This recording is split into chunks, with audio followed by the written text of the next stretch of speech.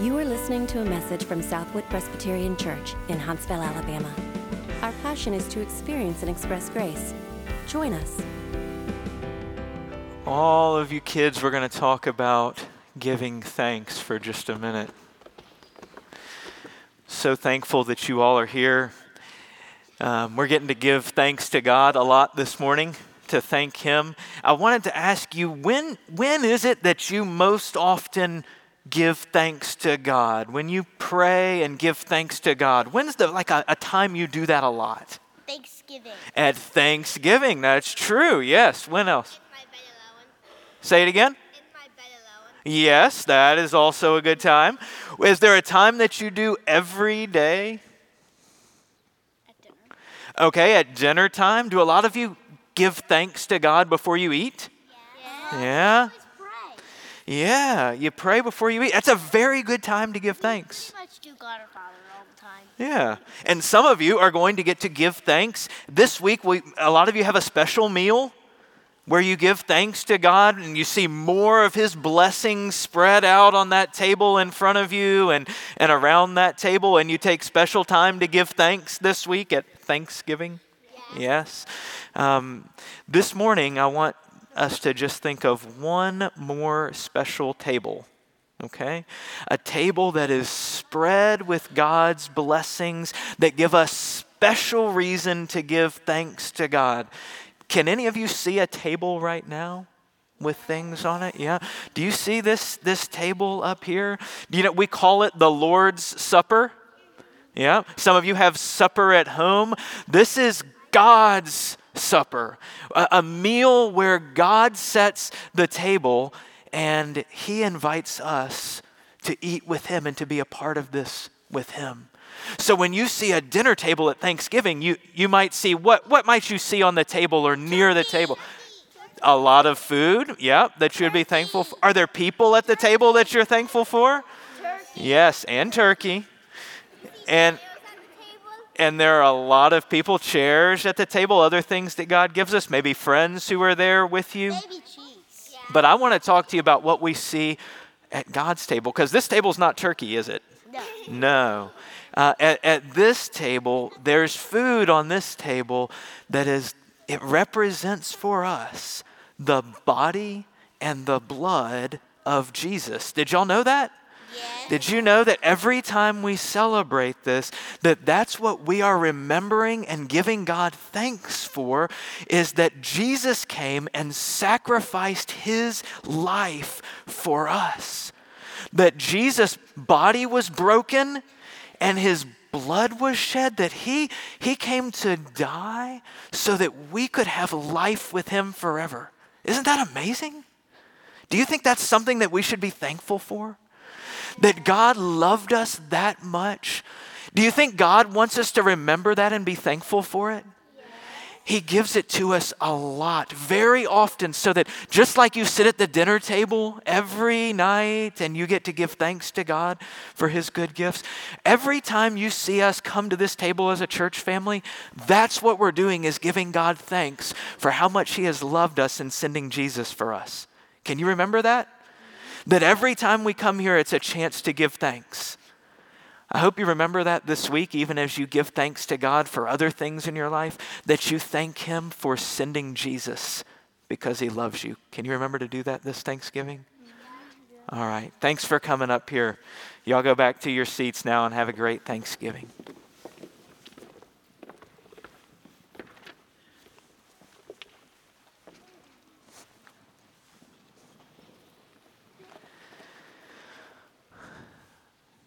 For just a couple minutes, I want us to contemplate that, not just with our kids, but as adults too, as we prepare to come to this table together. Imagine for just a minute that you're at the first Passover, having come out of Egypt. God's people are gathered at this Passover celebration. What are you thankful for? It's not primarily how good the food tastes, is it? It's not even a new job you got. It's not even the family that's gathered there with you. You're thankful for God's deliverance out of slavery in Egypt, aren't you? Imagine that Not only are you there at that first Passover out of Egypt, but imagine you're the oldest son in your family, gathered around that Passover feast. What are you thankful for? It's not primarily for your friends, although those are great gifts. It's not primarily your academic success. You're thankful for your life. You're thankful for the blood of the Lamb, and the God who provided that blood for you to be put on the doorposts of your house as a means of deliverance for you and life, right? That same kind of thanksgiving should be ours when we come to the Lord's Supper. Giving thanks is such an important part of the Lord's Supper that it's often been referred to as the Eucharist, from the Greek word for thanksgiving. It's because as Jesus celebrated this with his disciples, we get this account in 1 Corinthians 11 that Paul gives us, "I received from the Lord what I also delivered to you, that the Lord Jesus on the night when he was betrayed took bread, and when he had given thanks, he broke it and said, 'This is my body, which is for you. Do this in remembrance of me.'" All of the gospel accounts of that Last Supper remind us of this, that Jesus took the bread and gave thanks, that he took the cup and gave thanks. Thanks for what? For God's deliverance, right? That's what they were celebrating. For God's provision of the blood of the Lamb, even though Jesus knew that it would be his blood this time. Friends, our greatest thanks is not for material blessings, even God's very good blessings for which we should give him thanks. God's word says we should give thanks in all things, whether they seem good or bad. So it is good for us to share of the ways God is working in our lives practically. But the greatest thanks that we ought to have is for our life in Christ. For every spiritual blessing that we have in Christ. I don't know what you think of every time we spend several minutes celebrating the Lord's Supper, but I hope it provides you some perspective this morning, as the Passover provided perspective for God's people. Every time they celebrated it, perspective of what they were thankful for. As you contemplate this table this morning and any other day, especially Thanksgiving, give thanks for the body and blood of your Savior given for you, that in him you might have every spiritual blessing. Can you imagine that? Adoption as sons and daughters of the King. That you might have an inheritance that will never perish or spoil or fade, kept in heaven for you. That right now you have his Holy Spirit, so the very power of God lives inside of you. You have forgiveness from every one of your failures.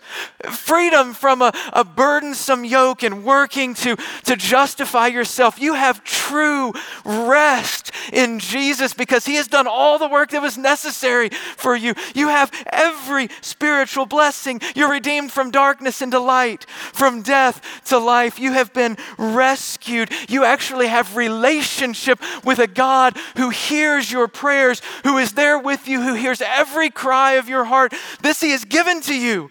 You are held in his strong hand, and no one can snatch you out of his hand. All of that and many, many more. I'm just getting started. Comes to you in Christ. Comes to you because he gave his life for you to unite you to him forever. Praise the Lord, amen? Every spiritual blessing in Christ. This is a table full of a feast of God's blessings. And as we come, look around and realize that you're not the only one that's gotten all those. The people you've heard come and share this morning, the brothers and sisters sitting here and online and even around the world, also have been brought in to that family. There's family around this table too, because of a father who loves us, because of an older brother who gave his life for us. And so now we get to give thanks together. Thanksgiving will fill the heart of an elderly man with dementia as he comes to this table and remembers that his God remembers him. It's Thanksgiving that will fill the heart of the young woman who's been chased from her parents and husband and children because of her faith in Christ. She has no source of income, but she remembers the treasure that she has in her Savior and in her spiritual family. Or Thanksgiving that will fill, as they come, the heart of a couple grieving over their health, their children, their lives not unfolding the way they planned. And they come here and they remember the God who sees us, who endures our pain with us, who sovereignly delivers us from whatever it is that we're going through in this life into a glorious future that he has planned for us. A future that includes a table that is set with a great feast, the eternal wedding supper of the Lamb. We're going to have a feast full of God's blessings. Amen. Giving thanks forever. Can you imagine how you'll give thanks around that table? What will you be giving thanks for? I can't even imagine that we would think of anything else in that moment other than the life that we have because of the blood of the Lamb given for us. We're there, Revelation tells us, because we're wearing robes that are white, washed white in the blood of the Lamb. And we will praise him and we will see him face to face and we will rejoice in his life and death and resurrection forever for us. I pray this table, the Savior who is pictured here, will be the thing that stirs your heart to thanksgiving. Today, this Thanksgiving, and every day as you consider his great love for you. It was that night that Jesus was betrayed, a night of difficulty and pain for him for sure, that he took bread and he broke it and he gave it to his disciples. As I'm ministering in his name, give this bread to you. He said, take and eat. This is my body given for you. Do this in remembrance of me. And then he took the cup after supper, saying, this cup is the new covenant in my blood, shed for many for the forgiveness of sins. Drink from it, all of you. We come to this table because in it we see the Savior for whom we give thanks. If that's what you see and what happens in your heart, then whether you're a member of this church family or any other that finds their hope in Jesus, come and celebrate and give him thanks with us. If that's not you, if you hear about Jesus and see a picture of Jesus, but it doesn't cause thanks to well up in your heart, you feel like that's not for me, then don't come to this table and take these elements this morning. But we would invite you to come watch, to come let us pray with you, or even stay where you are and just contemplate Jesus. He is a Savior who will fulfill every need that you have, who will meet you wherever you are, and who will never, ever leave you. He offers himself to you this morning. Let's pray and we'll come and celebrate together. Father, we're so grateful for your provision for us, for the blood of Jesus that has been given on our behalf. Would you use these very common elements for a sacred purpose in our hearts, that they might stir up thanksgiving that lasts forever. Thanksgiving for how much you love us and for all that you've done for us in Christ. And we ask it in Jesus' name. Amen. For more information, visit us online at southwood.org.